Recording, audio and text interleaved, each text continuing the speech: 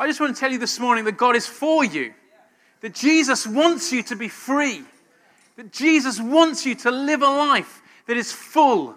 Not necessarily easy, not necessarily comfortable, but he wants you to live a life that is full of meaning and purpose. My prayer as I was listening to the guys, going down the road, this is my name and this is what I want to do. For all of those who were saying, I'm not sure, let me say this morning, God is absolutely sure what your next step is. The steps of a righteous person is ordered. That God's word is a lamp unto our feet. That God wants you guys who are graduating this year to live a life full of meaning and purpose.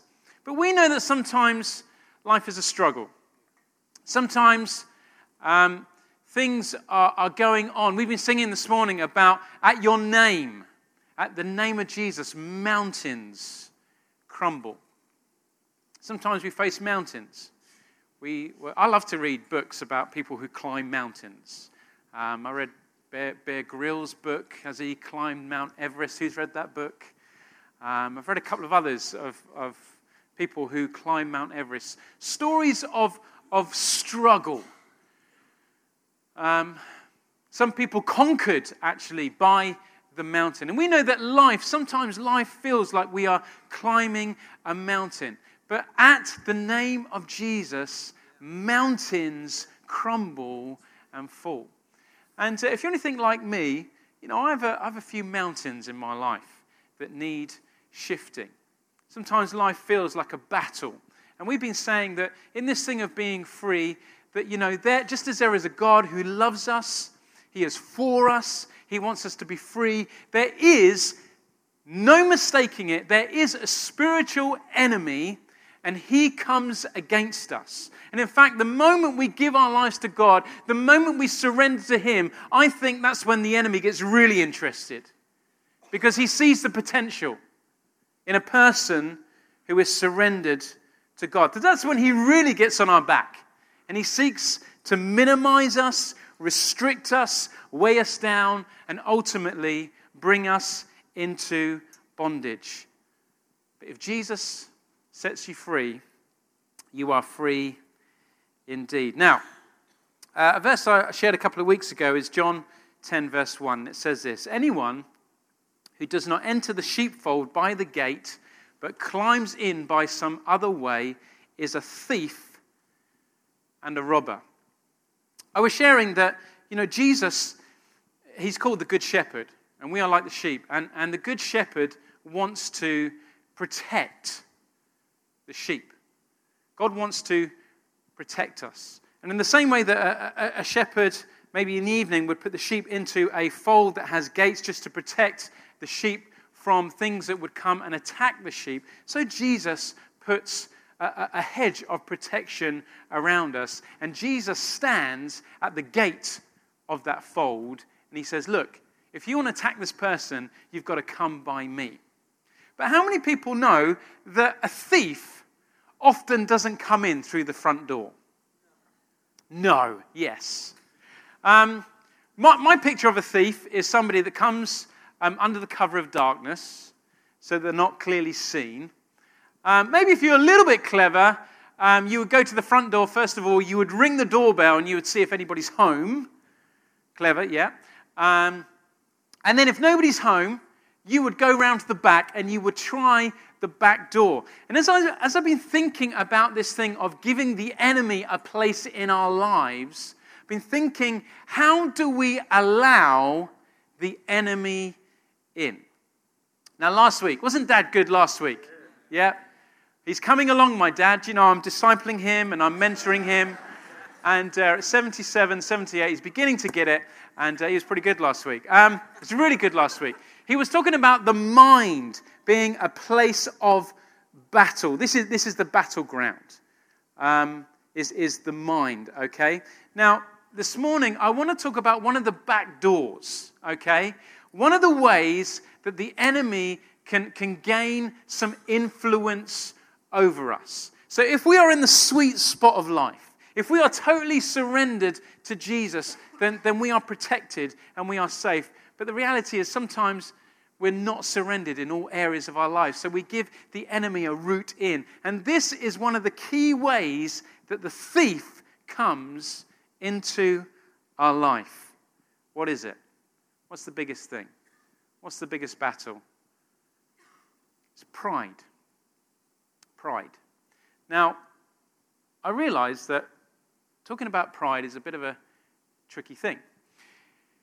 Because either I'm an expert and I'm very humble, and I'm here as an expert to tell you all about how I'm so humble and how to be humble just like me, or I have an objective distance from speaking about the subject of humility. One of the phrases that I love is this thing of, are you so proud to think that you are totally humble? It's clever, isn't it? Yeah, I didn't come up with that. That was probably someone like C.S. Lewis or somebody like that. Or are you humble enough to realize that you can be proud? I think we all like to think of ourselves as being humble, but the reality is that pride can take many guises, many forms. I was really battling with pride yesterday. There was something happened. I was just battling so much with this thing of, do you know what, Gareth? You are the most important person in the world right now. Everything needs to revolve around you. And these thoughts go on. You begin to think about yourself. You begin to think about Jesus. And you think, hang on. Whoa, hang on. Jesus. No, you're humble. You were willing to lay down your life. You were willing to lay aside your own needs. That you weren't egotistical, Jesus. And that is the model that I need to follow. So this morning we're going to talk about 3 characters in the Bible, or 4 actually, but 3 places in the Word of God where it talks about pride. Who was the first person who was proud? Satan. Pride is... Why are you laughing over there? What did you say over there? You got it right. They're laughing because they got it right. Portsmouth University students got something right, and they're laughing. Brilliant. Okay. Well done, Ife. Excellent. Okay, pride is the original sin. Now, we're a little bit hazy in the origins of Satan, okay? But what I'm going to say this morning is what we can kind of extrapolate from the Word of God, especially as we look at 2 Old Testament passages. And Jesus, he said, I saw Satan fall from heaven like lightning. And commentators think that when Jesus said that, he was referring or thinking about a couple of Old Testament passages. And if you want to go home, I feel this morning a little bit like one of those people at Asda, that they're there with a little sample. You know, they're there with a little, there's a new chocolate that Mr. Cadbury has made. And they're standing there. Would you like to try some new Cadbury chunky chocolate this morning? Give a tiny little piece, and you really like it. I'm hoping this morning that in terms of what I'm saying, that I'm just going to give you a little sample of what the Word of God is teaching us. I would encourage you to go away to study these things and to think, do you know what? The sample is not enough. That was good, Gareth. It was all right, 7 out of 10 this morning. But, I want to go home and get the real thing. So go home and study these things. Ezekiel 28 and Isaiah 14 are speaking, first of all, about some proud earthly rulers. But most commentators tell us is that when we look at those passages, when we read some of the descriptions of the earthly kings, it goes beyond what an earthly person could do. And actually, there is a double meaning to some of those prophetic words, and they speak about Satan and they talk about his pride. In Ezekiel 28, it says this, your heart was lifted up because of your beauty. How many people know that when God makes something, he does a good job? When God made Satan, he did a good job. He wasn't originally called Satan. We think he was an angel. I think I was saying a couple of weeks ago that we think he was one of the worship leaders in heaven. He actually had musical instruments built into his angelic being. How cool is that? That is awesome. That you have been so made to be a worship leader that God creates you with pipes and electric guitars and, Hammond organs built into your body. That you carry these things around. That is our best understanding of who the angel Lucifer was. But then he began to think, look at me. I am pretty cool. I'm a living, breathing instrument. I lead worship in heaven. I mean, this is a big deal. And the sin of pride began to enter his heart. In Isaiah 14, we read about the 5 I wills of Satan. Listen to these. Do these sound proud? I will ascend into heaven. I will exalt my throne.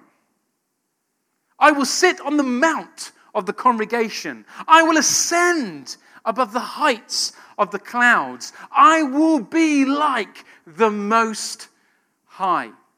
His pride was something that wanted to elevate him, that wanted to see himself lifted up, to be famous, to be seen, to be known, to be ruling. Now the contrast comes when we read Philippians chapter 2, where Paul tells us that our attitude should be the same as Jesus. That Jesus, basically, he is God.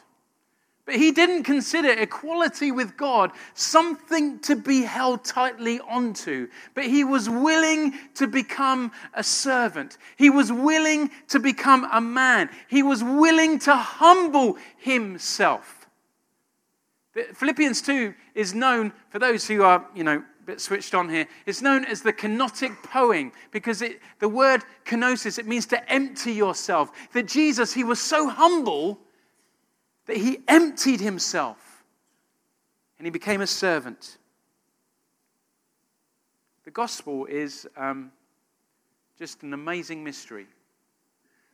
That God, who is here, that he would humble himself and he would go to the lowest possible place that he could go.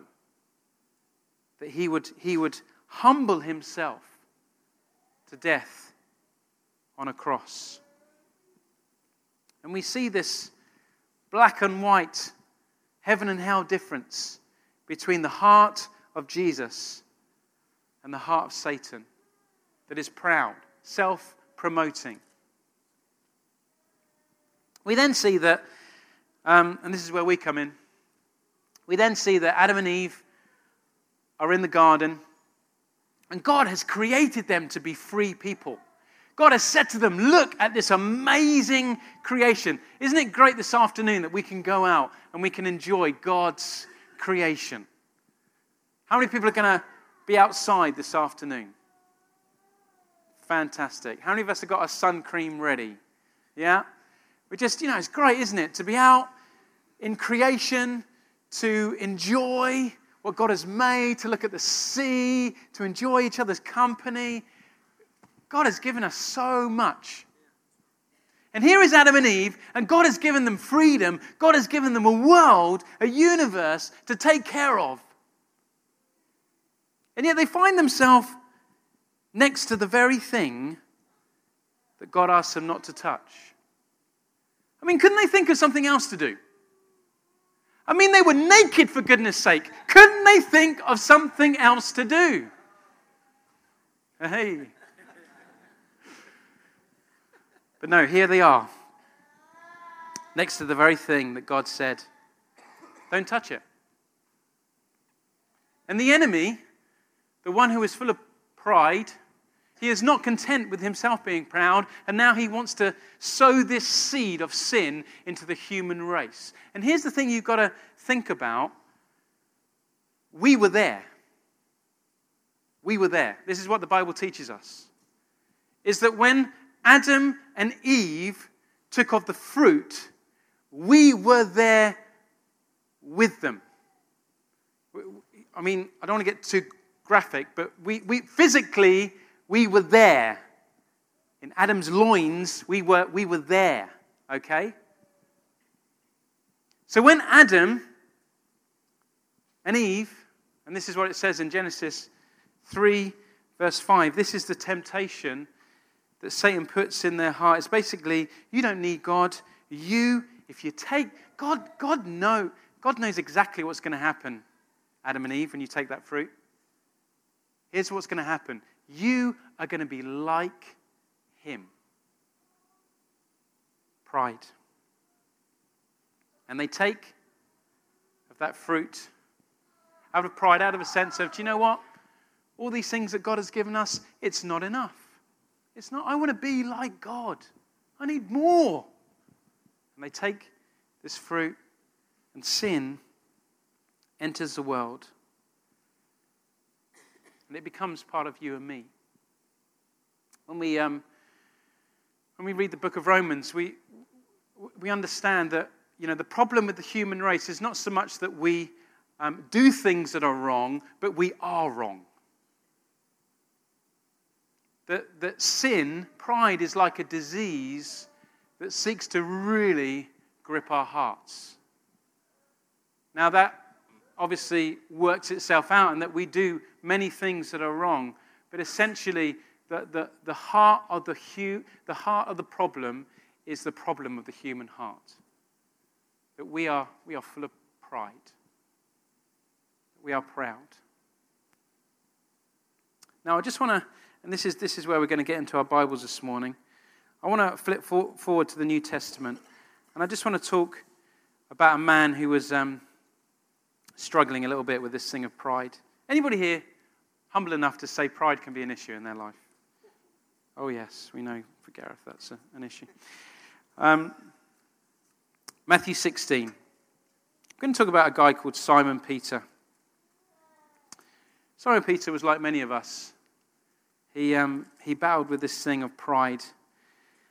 And I've sort of picked Simon Peter because I just think it's really interesting the language that Jesus uses when he talks to Simon Peter. This is Matthew 16, verse 21. Are you all with me this morning? Yeah. That's good. Only 2 more hours and then we'll be done. Matthew 16, verse 21. From that time on, Jesus began to explain to his disciples that he must go to Jerusalem and suffer many things at the hands of the elders, the chief priests, and the teachers of the law, and that he must be killed and on the 3rd day be raised to life. What is Jesus explaining? He's saying, look guys, I am having to go down a road of humility here. You see me do all these amazing things, but this is my destiny. My destiny is to be humbled, is to be killed, is to lay down my rights, to put aside my needs, and to be humble. And this is Peter's response. Peter took him aside and began to rebuke him. Can I suggest that maybe Simon Peter is struggling with a little bit of pride right now? That if you take Jesus to one side and you rebuke him, you've got to be feeling pretty good about yourself. You must have had 4 shredded wheat that morning. To feel you can take Jesus aside and rebuke him. So we feel that maybe here Peter is dealing with some pride. And he rebukes him. He says, never, never, Lord. This shall never happen to you. This is what Jesus said to Peter. Maybe not the most encouraging thing that Jesus had said to him. He said, get behind me, Satan. Get behind me, Satan. You are a stumbling block to me. You do not have in mind the concerns of God, but merely human concerns. We were saying a couple of weeks ago that there are some in the church who say, well, there are no demons. There is no spiritual battle. Well, we need to look at Matthew 16 because Jesus is directly looking into the eyes of one of his disciples here, and he's saying, look, pal, get behind me, Satan. Why was Jesus saying this? I think he was saying this because he saw within Peter that same root of pride that he saw within Satan when he fell from heaven. Now, the gospel sort of attack this kind of moment, this conversation from different angles, and I want to read it from another angle in Luke 22. It says this in verse 24. A dispute also arose among them as to which of them was considered to be greatest. Pride again. Jesus said to them, the king of the Gentiles lord it over them, and those who exercise authority over them call themselves benefactors. But you are not to be like that. Instead, the greatest among you should be like the youngest, and the one who rules like the one who serves. For who is greater, the one who is at the table or the one who serves? Is it not the one who is at the table? But I am among you as one who serves. What's he saying? Boys, be humble. Humility. This is the road we're supposed to walk. You are those who have stood by me in my trials. And I confer on you a kingdom, just as my Father conferred one on me, so that you may eat and drink at my table in my kingdom and sit on thrones, judging the 12 tribes of Israel. And then he says this very interesting in verse 31. Simon, Simon, Satan has asked to sift all of you as wheat. But I have prayed for you, Simon, that your faith may not fail. And when you have turned back, strengthen your brothers. But here we go. Here's where the pride comes. Verse 33. Lord, I am ready to go with you to prison and to death. Jesus answered, Peter, I tell you, before the cock crows today, you will deny me 3 times that you know me. Pride. Pride.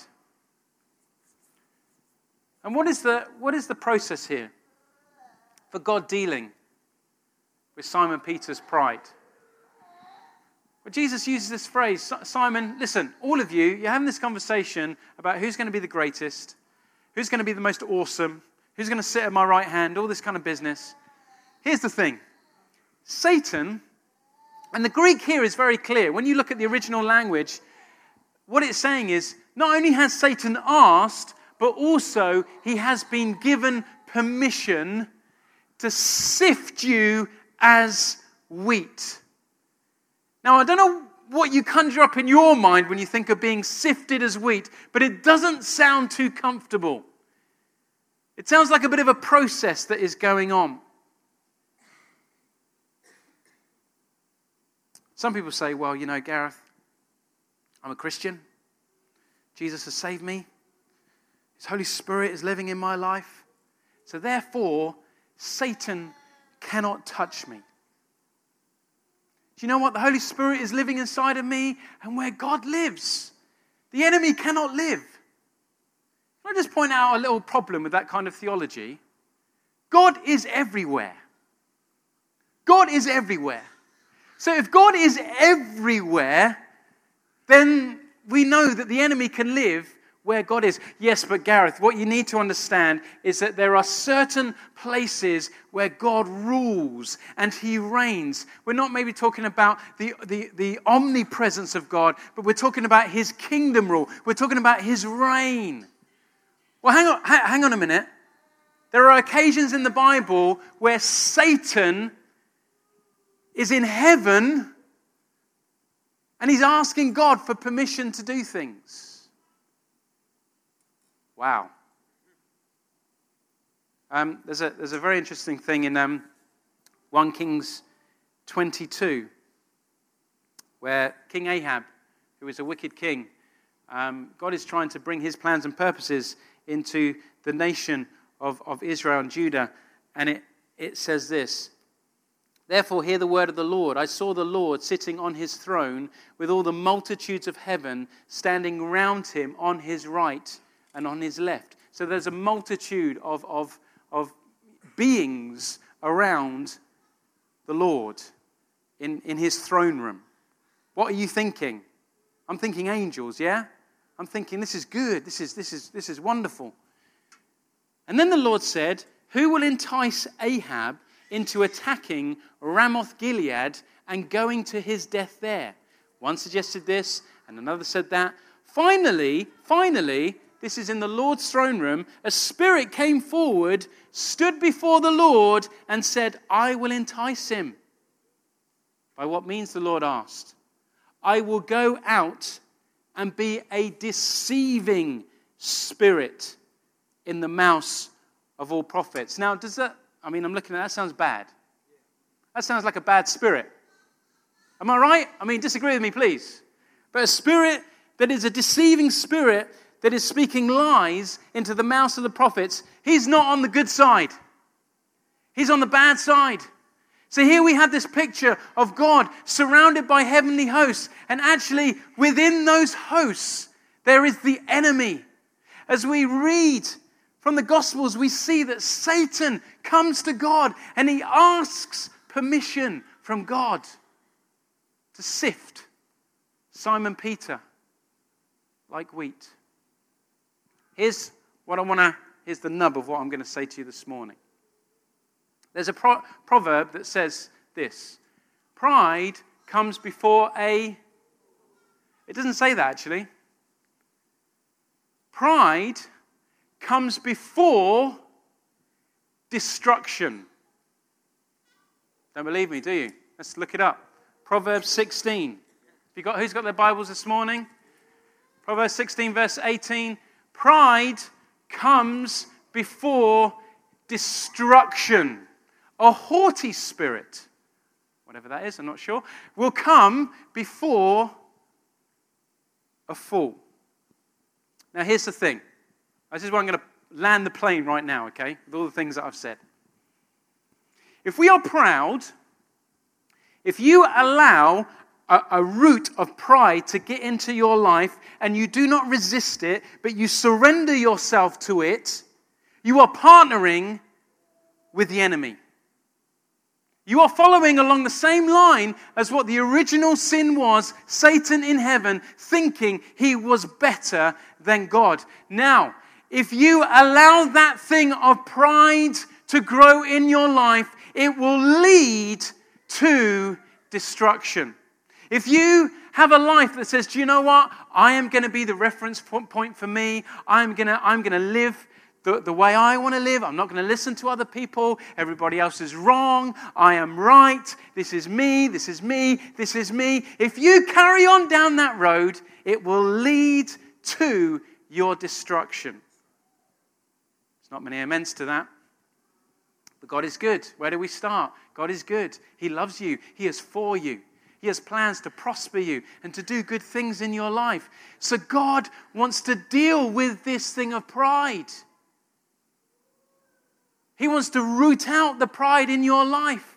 And here's the thing. If God needs to use an evil spirit or Satan himself to sift Simon Peter and to give him a bit of a shaking, if God needs to do that, he will do it because he loves you.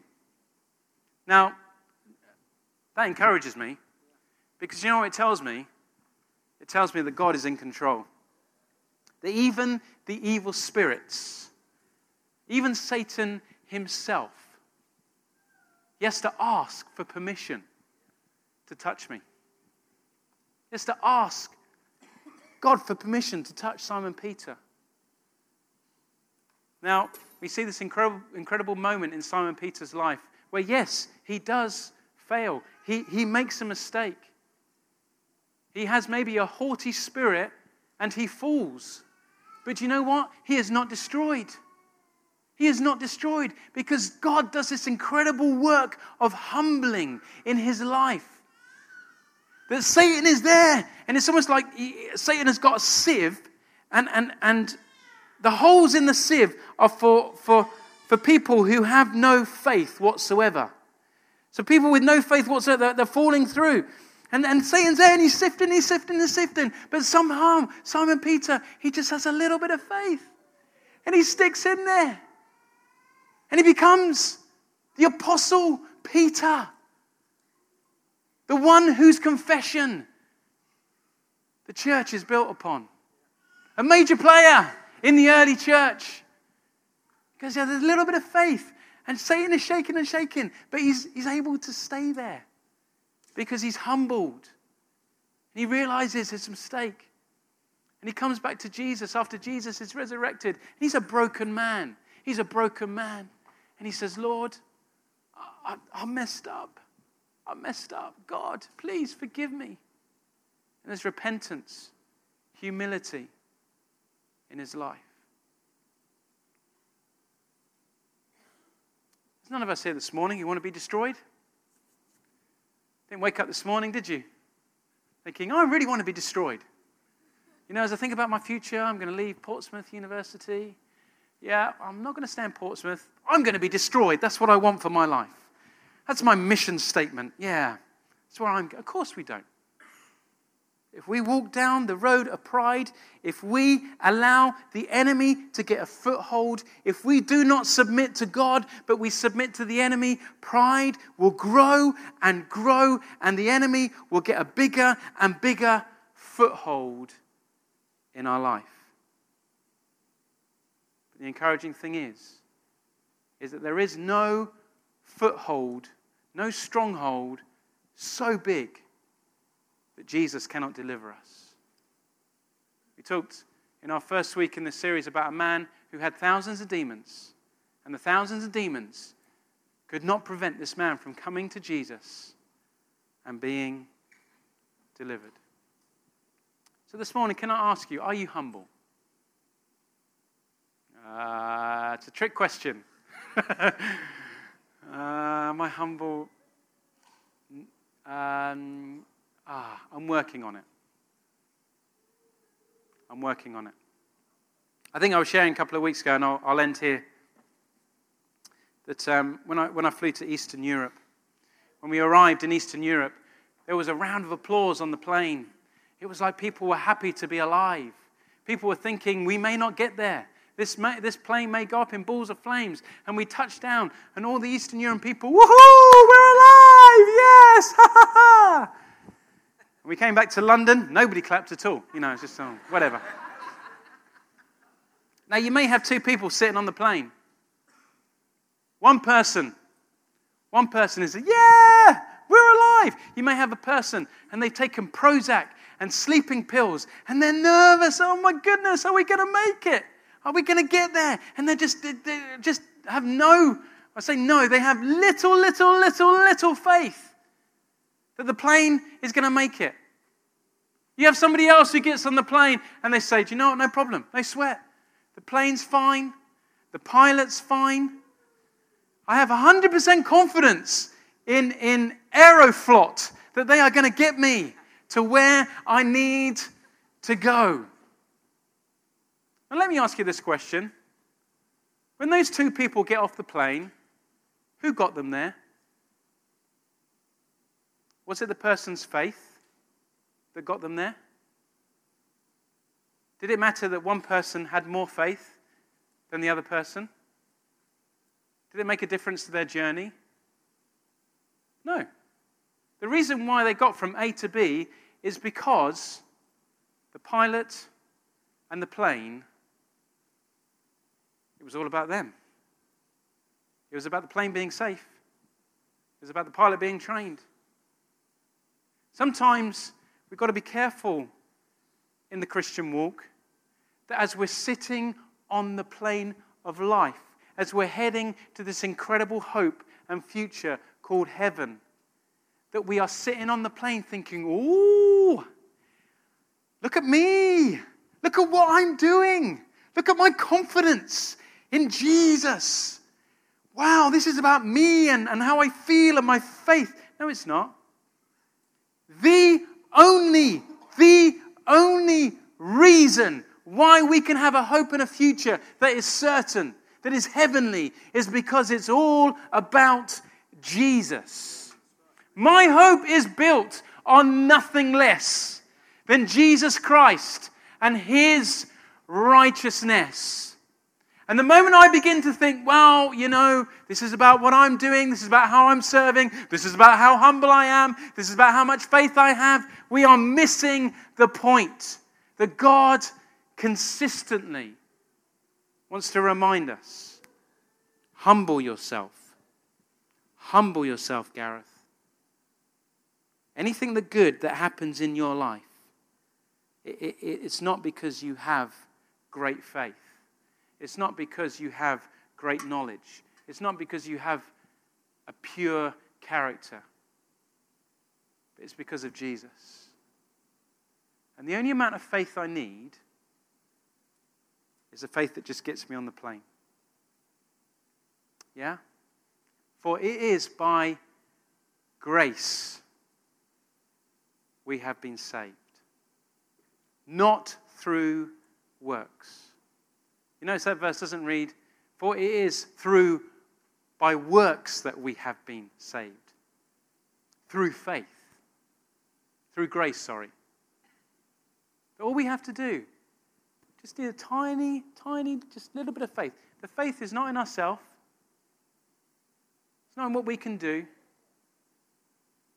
But a tiny little bit of faith that says, do you know what? I will put myself on the plane of the great pilot. He will get me from here to where I need to go. I need to humble myself. I need to just sit on the plane. And I need to trust. Can we all just close our eyes for a moment? Maybe the worship team can come forward.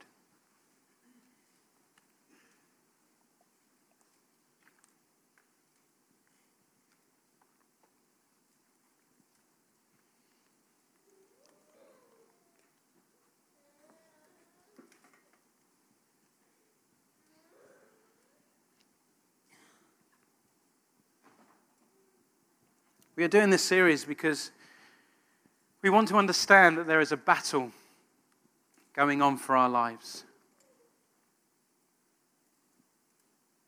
And maybe even right now, just as you're sitting, listening to me, hopefully listening to the Holy Spirit, there's maybe a battle going on in your mind, and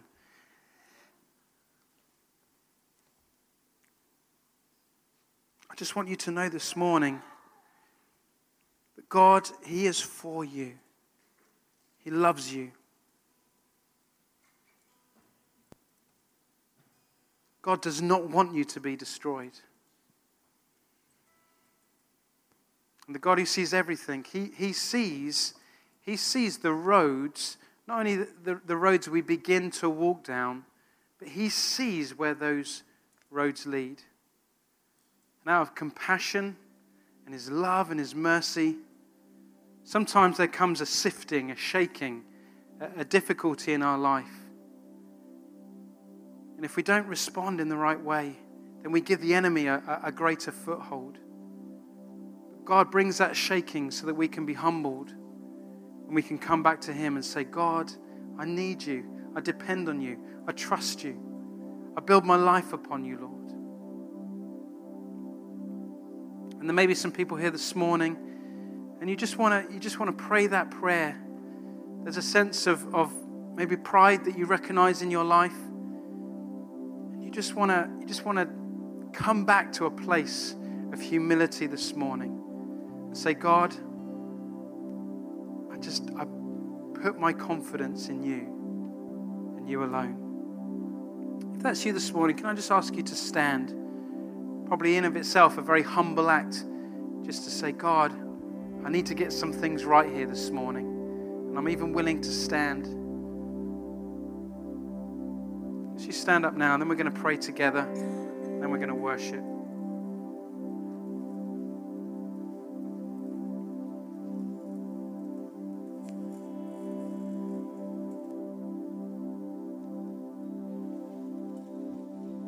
Jesus.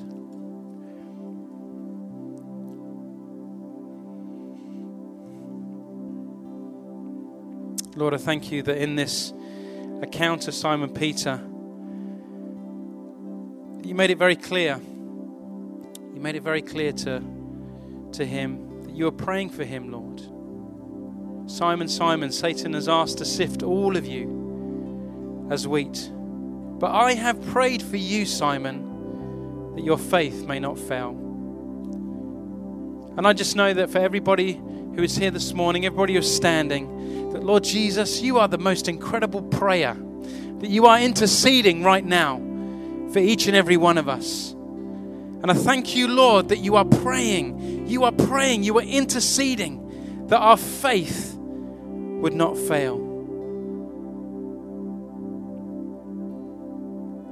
So, Lord, we humble ourselves this morning.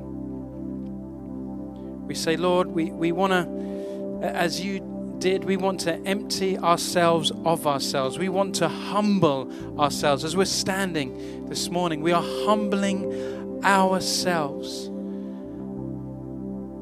God, we're saying we are so prone sometimes to this thing of pride, this thing of me. And God, we just want to humble ourselves before you and ask you, Lord, just to hold on to us, to keep us strong. God, it's your strength that enables me to do anything, Lord. It's your grace that sets me free. It's your love, Lord, that brings healing in my life.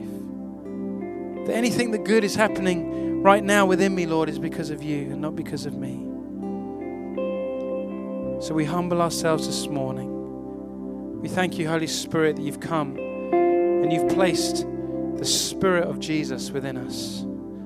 That, Lord, as we were once in Adam, now we are in Jesus. That the old things have gone. That the pride that was there, God, it really, if we are living in you, it is gone. We declare that today, that we are a new creation. That we stand today and we say, God, we want those old things to be dead. They are dead. We declare that they're dead this morning. And we want to live in that new identity of being in you, Jesus. That as you are humble, so we are humble. As you are serving, so we are serving. God, those old things are gone and the new has come. So Lord, as we worship you now, we do so in humility, saying that you are great, you are good, you are God. And we bow ourselves before you and we lift you up.